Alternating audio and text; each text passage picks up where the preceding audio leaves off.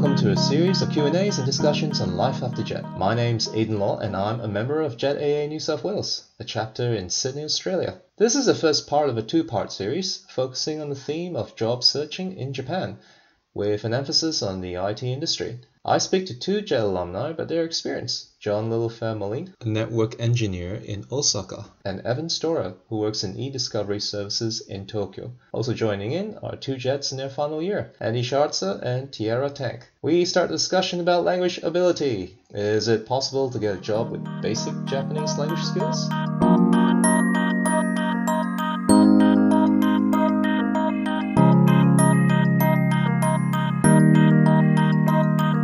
I'll start off by saying it's very difficult.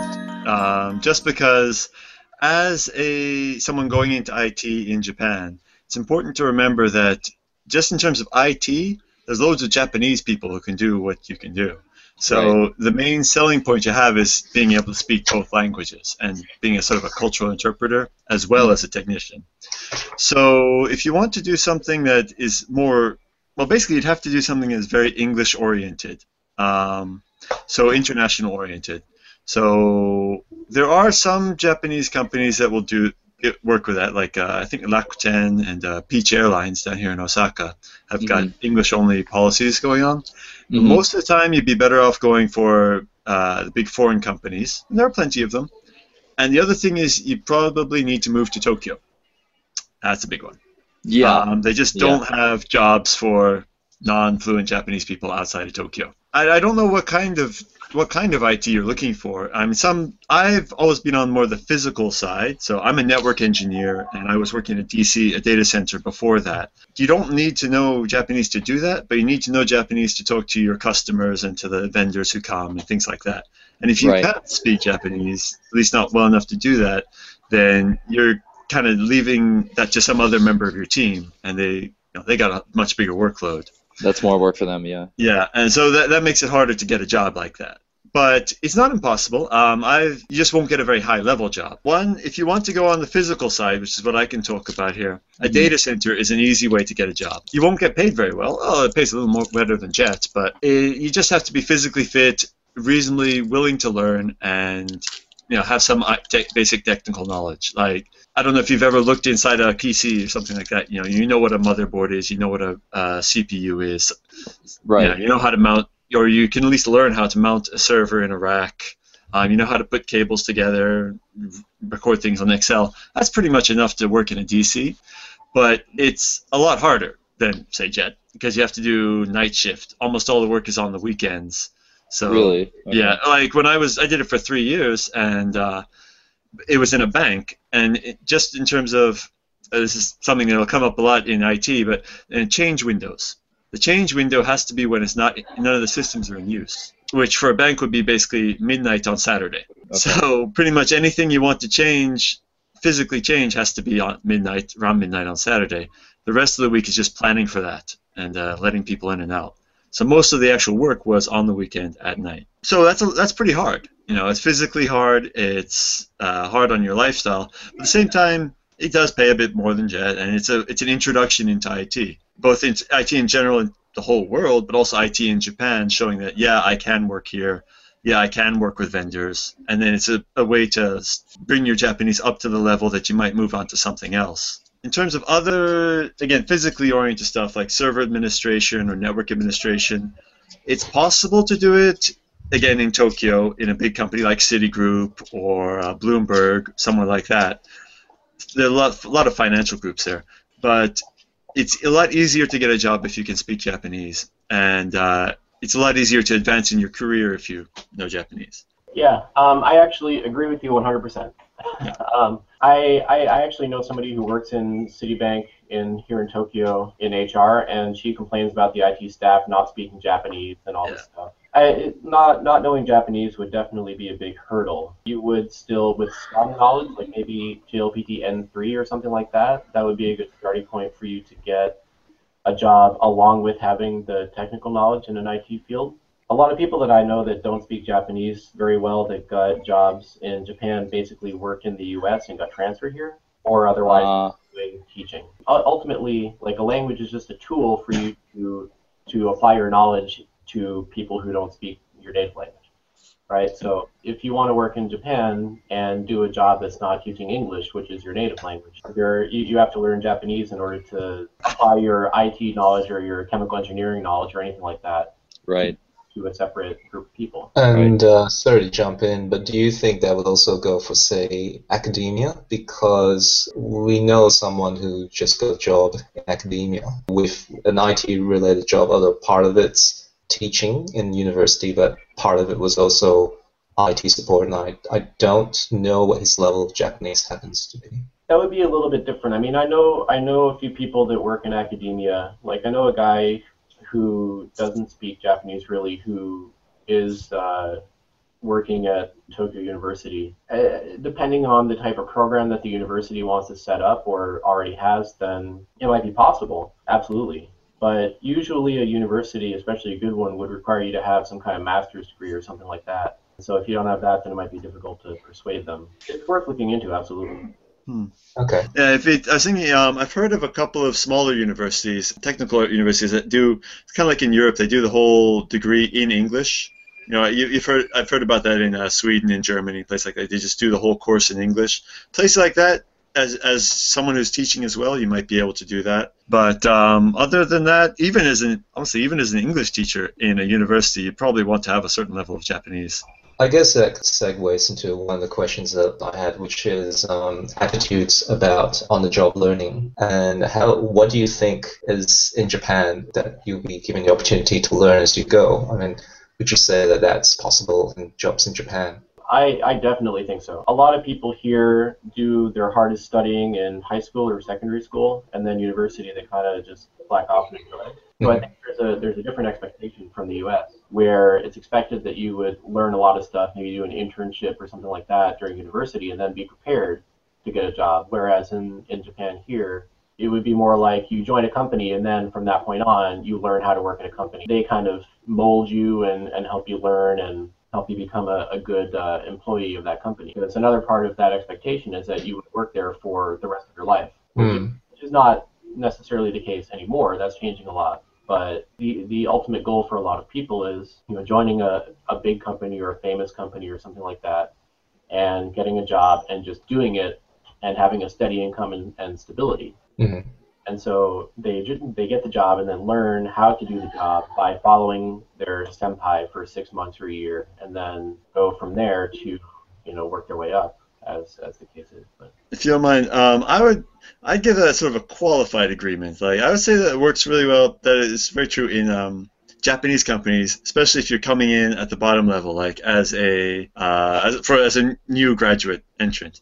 But I found that a lot of foreign companies in Japan, and even Japanese companies who are trying to hire you as a mid-career change, which most of the people here would come under the subject of mid-career change because you're not 22. They do expect you to have a certain level of something. You don't have to be an expert in whatever, in the technology or whatever like that, or in the language either. This ties into the Japanese thing. They don't expect you to be able to, speak like a Japanese person who's been there from the beginning, but they expect you to at least, I don't know, show that you can learn. Like, you don't have to teach you from step one. You have some knowledge of whatever it is you're doing. Like, for example, when I joined AT&T, I was not a qualified network engineer. I had done my CCNA, so I knew a few commands on a Cisco router, but I wasn't, qualified to be a full-on by myself network engineer. Yeah. But I had that basis, so it wasn't a huge amount of work for senpais in the company to teach me what to do. So if I went in there, if I tried to go in there with nothing, wouldn't have gotten in. It would have just been too much work for them, so they wouldn't bother. So you have to have something, basically. Like, same with Japanese. Like, when I went into AT&T, I had was still the old JLPT-1, so basically the M1 now. I thought I was pretty great at Japanese, but then it turns out that I need to learn all this extra keigo and how to use it properly. How to write a proper email to a customer, how to, persuade him not to be mad at me, that sort of thing. And that was a lot of work. That was a whole lot of stress too. But with that, since I came in at a pretty high level, it was easy enough for my senpais again, to teach me, okay, this is how you do it. I just had to bring my computer over to them when I wrote an email before I sent it, said, can you read through this, tell me what's wrong? They did it, and they fixed it for me. If you're going in with something, it's okay. Or if you have something to show, at the very least, something to show that they don't have to teach you like a student. Then I think that's probably best. So, John, can I ask you, did you find that working in that kind of Japanese workplace helped you develop the Japanese skills you needed, like the Keigo and all that stuff, but you were still... Yeah. When I was on a jet, I didn't get the Keigo. I mean, I sort of understood what was going on. Like, I would listen to the teachers. There was one guy in particular who would always speak really loudly on the phone in the Shokuin Shitsu.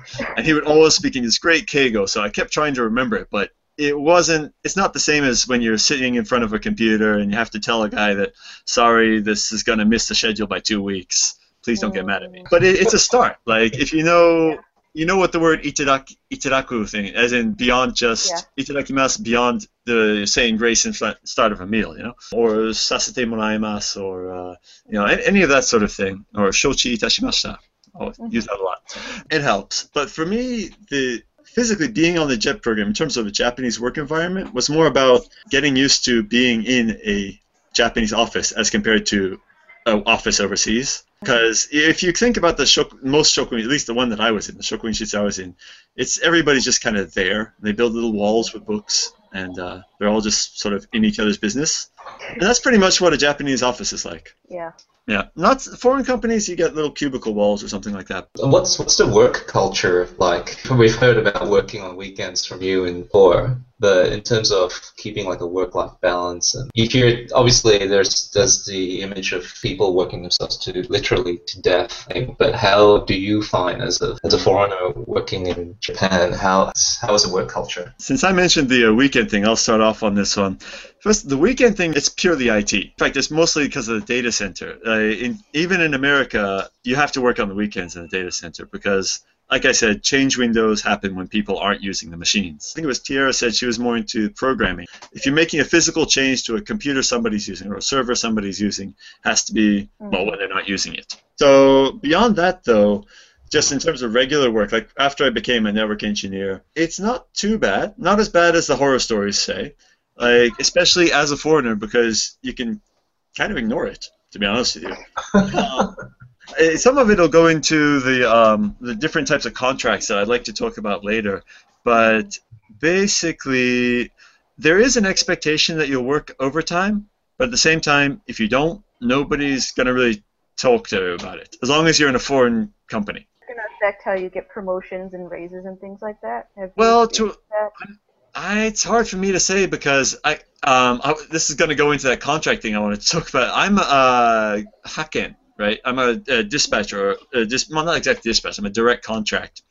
But with direct contracts, you don't get promotions or raises. It's how you negotiate your contract every year. So it might affect how you are perceived, which is a good reason to go for a foreign company because most of them don't care. They care about how well you do your job, I find. As long as you're not letting anything go, you're not slacking off, then it's not a big deal. But at the same time, people, mostly Japanese people, when I was working in that Japanese office, there was about 5 other dispatched people in the same little, island. You call it Shima, where it's 6 or 7 desks all stuck together. They were all the same sort of contractor thing, but they stayed until 6, 7, 8 o'clock at night every night, did lots of overtime, totally unpaid, because that's just what they were expected to do. And a couple of my coworkers do the same thing. It kind of comes down to the old JET saying, each situation is different. What is your office culture like? What's your workload like? When I was doing project management as well, and a lot of the installations for the network installation projects had to take place at night, especially because it was mostly overseas projects. So with the time difference, I'd have to join in the middle of the night because that's when it's noonish somewhere in America. So you're expected to do that, but at the same time, I hate to say it this way, but as a foreigner, you can kind of ignore some of the cultural things about doing it for free, right? Your contract might say you have to do it for free, but you can kick back on it and say, okay, I want at least a half day off, after I add up all this time, which is what I do. But yeah, that's for me from the physical engineering side. Basically the same. I work for a foreign company, and so overtime is kind of handled the way that we would be used to. My last job, I was also a haken, so I was working for a company, and they sent me to my workplace. And at that time, like with any job, I would work overtime and not necessarily get paid for it. Or I think the labor law in Japan says that if you work, you don't get paid overtime up to 30 hours of overtime, and then after that you would get paid the extra amount. It's 20 hours per month. Well, my contract is 30. So, and so therefore, yeah, it depends on the contract. And I mean, if you're going to find a job in Japan, it would be helpful actually. Go ahead and look up the labor law. It's in English, so you can check that out. And I know people that have worked in Japanese companies that they did dozens of hours of overtime every month and didn't get paid for it. They were only allowed to report a certain amount of it or something, or they would file it and then the HR would just refuse it or things like that. I mean, that can happen. Just it's important to kind of be flexible, I guess, with how it's handled here, because having the idea, like, it's kind of the same thing, like they tell you when you get on jet, you know, you don't take your sick leave when you're sick, you take vacation time when you're sick, and that seems silly or weird, but that's how it is. And so overtime is kind of the same. Like, you might work a lot of extra hours, and even though you would expect compensation for that, you don't necessarily get it, and that's just how it is, and everybody has to put up with that. Also, amount you can negotiate the sort of overtime compensation and things depends on your leverage. If you can say, if the company wants someone like you to work there, and you say, well, you got to at least give me the daikyu, is what you used to say, the time off in lieu of working overtime, then if they really want you there, okay, you can probably do it. That's what I do, just because I don't know, I'm cheap that way. But if you don't have a little bit of leverage over them or a little bit of a history there, then yeah, you probably have to, or if you're not willing to switch jobs, then you kind of have to put up with it. So did you, John and Evan, did you both have jobs immediately upon finishing your JET contracts? Nope. I took 6 months to find a job. It took a long time, but I really wanted to not go to Tokyo, basically. First I wanted to stay in the Gifu, Nagoya area, and then I expanded it out to Osaka and finally found my job. But because I didn't want to go to Tokyo, it took a lot more time. So if you're willing to go up there, it's a lot easier. Okay. Yeah. To Tokyo, you mean? It took me a few months as well. I did go to Tokyo, unfortunately. I like Osaka a lot more, and I'm jealous of John. But yeah, Tokyo is where the jobs are, and that is something that probably you all know is affecting the country as a whole in general, because young people are going to Tokyo and then draining the little towns of people. So like, I prefer Tokyo, but I don't have anything against Osaka. Can I just ask you, like, why you prefer Osaka to Tokyo? Because the people there are nicer. In general, like, I did my study abroad in university was in the Osaka area in Hyogo, and I find the people there to be more open and more kind. They're more genuine, I feel. It's just a personal preference. To a certain extent, they're a little more American, actually. Yeah, Okay, exactly. here's the thing, though. Did you hear, this was a few years ago, so maybe this is different, but I heard there was a law passed where if you have tattoos, then employers can fire you for it or refuse to hire you. Well, yeah, that's not just Osaka. That's pretty much anywhere.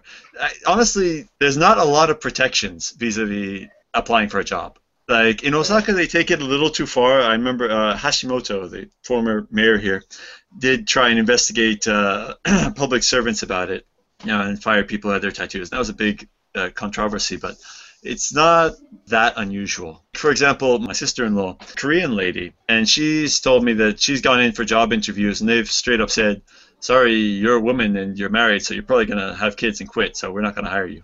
And they just said that directly to her. And it's just, that's kind of one of my biggest fears. Yeah, it's illegal. That is actually illegal in Japan, but it's not like... It's not enforced, so there's no enforcement whatsoever. Well, exactly, and even if they did enforce it, they can't sue for compensation or something. They can make them hire that person, in which case they'll have a terrible job from hell because they can't protect them at all. If they ask you that question, you probably don't want to work there anyway. Exactly. Hopefully that's not your only choice. And it's the same thing with the tattoo thing. Like, it's better if you pick the right environment to apply for. Like, if you're applying for, say, Toyota or Mitsubishi UFJ and you've got some visible tattoos, you're probably not going to get the job. It's just not going to happen. Mine aren't visible. They're usually covered anyway, so unless they ask. Yeah. Well, even if they ask, just say I've got a couple small ones as an American, but I'm not going to cause any waves or something. I don't know. I'm not going to strip off in the office. It doesn't matter. You said you were looking more at programming, though, and I think programming outfits, especially the smaller groups, are going to be a lot more open to that. Like, they just don't care. They want people with skills. So I was just wondering, it might be a good time to talk about your experience, John, dealing with recruitment agents in Japan. I'm not an expert at that by any means, but I'll pass on what I know. First off, before I say that though, I kind of like to talk about, I'm not sure if everyone knows the difference between the different types of work contracts or work styles here, like seishain, hakken, gyomu itaku, keiyakushain. This is a big four there, but it's pretty important. There's a big difference between all of them, right? Yep. So start out with seishain is straight up full-time employee, much like you'd see in America, or actually much more like what you'd see in Europe, because it's very hard to fire these people. Which means you're quite well protected, and that's nice. You get all the benefits. For example, you get maternity and paternity leave. You get your regular, health care. You get at AT&T, you get some of the things like not a 401k, but some sort of investment matching thing, retirement pension, that sort of thing. And you've got a job. Well, much like Evan was saying, you got a job for life if you want it. But at the same time, you usually get paid a little less in IT than you would from one of the other groups, just because you're being protected. And also, you don't have a lot of say about anything. While you cannot be fired, they can make you want to quit. And you cause some waves, make some trouble, or fail at something. Okay, you're off to, I don't know, rural Okinawa or somewhere like that. Good luck enjoy the rest of your career down there. So you got good side and bad side there. But most people will still try to aim for a seishain kind of job. Especially most Japanese people really want a seishain. If they are offered a seishain, they'll take a lot of lower benefits, lower pay, all that sort of thing. Next is hakken, which is what Evan was on before and what I was on before. You sign up with a company, a hakken company, dispatch company, and you negotiate your contract with them. Usually you're a keiyakushain, which means a direct contractor with them. Or you can be a seishain with them, which is not something I recommend. But if you're a keiyakushain with them, they will then send you off to a different company. Like, for example, when I was at the Citigroup data center, I was a keiyakushain with this company called BIOS, and they hackenned me over to Citigroup data center, which means it has its good parts and its bad parts. Like, good part is it's easy to find a job. They do the work of finding a job for you, and usually the ones who deal with foreigners will speak English, and the contracts will be in English. That's much easier to read and understand. But at the same time, there's someone in between what the company's paying and what you're getting paid. They take at least 20% off the top of your pay. And wow. Yeah, that's the minimum. That's the minimum company-wide, and they'll try and take as much as they can. And then the other thing is, with that person in between, the hacken company in between, it doesn't really matter how well you do at the site where you're working, because they don't see it. They just hear whether you're doing bad or good. None of the in between. Not if you're working super hard or you're doing a lot of projects or anything. The contracting company, the final site, that isn't going to give you a raise because of that. And even if they do, the hacking company is not going to pass the raise on to you. So that's not so great, but it's easy to find a job. I don't know. It's up to you. Then the other one is was one I learned pretty recently, Gyomu Itaku. This is more something that the customer side does. They will advertise for some role. The hacken company or Gyomu Itaku company, dispatch company, will say, we can fill this. We do the contract, but it's for a job. Not a job as in somebody's job, it's a job as in a job of work. So they say, we'll pay this, say, I don't know, 500 man per year to get this thing done. And the hacking company will say, okay, we can do that. And the hacking company will then try and put as many people as they need to get the job done in. But of course, they'll try and have as few people as possible so they get more money. The big difference is that the final contracting side cannot choose anything about the people who they're putting there. They don't get to say, this person's not cool, this person is okay, or we want these characteristics. They're not allowed to say that at all. They just have a job. As long as the hacking company, contracting company says, these guys can do it, they have to do it. Most people, if you're going the path I took, going into the physical side from pretty much nothing, you would go into hacken company, hacken or Gyomu Itaku via a introduction agency. So, what are those agencies? The big ones that I found and worked with are, I'm just going to list off a few names here. Skillhouse, Hayes, Robert Walters, BIOS, EN World, and JAC International. There's a few others. I think, Eden, you mentioned, what was it, Morgan McKinley? Yeah, Morgan. Like there's a lot of companies out there, and there's new ones coming up all the time.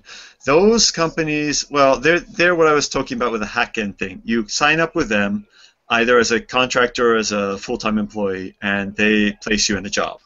I guess I prefer to go for the contract side because even though you're not protected at all and you don't get those convenient maternal, well, in my case, paternal leave, things like that, you don't have as many problems if something goes wrong. Like I had a coworker who signed up with their parent as a Seishine with a parent company who went through some economic problems. I don't really understand what was going on there, but they ended up canceling the bonuses and raises for a couple of years. And since his contract, his remuneration package was based on having a bonus every year, he got paid a whole lot less than he was expecting for 2 years straight there, which kind of messed him up. I mean, he was protected, so they couldn't fire him, which is nice. But he, at the same time, he got paid a whole lot less. So I definitely think that working for a company like that is a good start. And then once you develop your skills, be it technical skills or language skills or whatever, then you can go ahead. Like I'm a Seishine now. I think John might be as well. But I find that to be much more stable,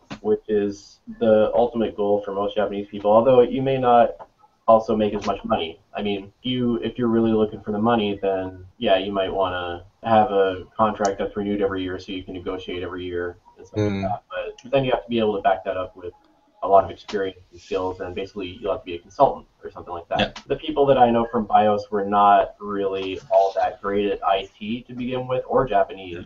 And so I think that's definitely a good place to start. And then you can develop your skills in an environment like that, and they'll take care of you more or less. I mean, you won't starve at least. And then you can, work on it, study hard, and get up to where you want to be in a couple of years. If once you register with them, they will keep sending you opportunities and things. So that's one of the other good things about being a Hacken or Keiyakushain. I'm still a Keiyakushain, by the way, in case you wondered.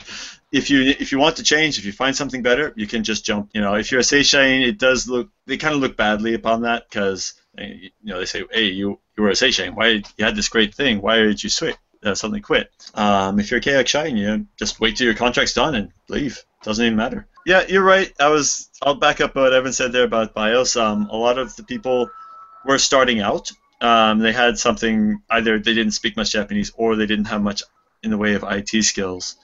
But it is a good way to start. They usually place you somewhere where you can do something because they want to make money. And if they place someone who's totally incompetent, then they won't make anything out of it. So that's useful. Some of them are maybe a little more of a reputation for being more high level. Robert Walters tends to aim for a bit more of the experienced people. But yeah, it's pretty much all that. The one thing to do is to look up, if you can find anything about them, find out if anybody's been complaining too much about them. Because every company has its downsides. Like, the only way to protect against that is, first off, before you start, look them up. And if they're all there is available, then read the contract really well. Make sure you understand what you're getting into. Like, I'll give you an example from my side. I was on a 3-month rotating contract. And I think my third renewal, they lowered my pay a little bit. And I was thinking, I didn't really notice it until my first paycheck, because on the front page of the contract, it said the same amount, but the actual money ended up being less. And I wondered why. Wow. It's because the government had just changed the law saying that the company has to pay a bit more into the healthcare thing. And they were taking that out of my pay as a benefit. Yeah, so I had to, after I noticed that, I said, hey, hold on, guys. If this is a law, it's not a benefit. Bring it back. But I signed the contract. I had to wait for that 3 or 6 months contract to finish up, and then I got it back. Then I got it back up there. It was really annoying. It lowered my morale a lot, but at the same time, it's my fault for not reading the contract properly. Right. So it's just like anything else. Like, I don't know how much work experience everyone has outside of JET, but JET does tend to look after you a lot more than most of the companies out there are going to. Like, they're not there to help you out. They're there to make money off you. You're the thing that they are selling.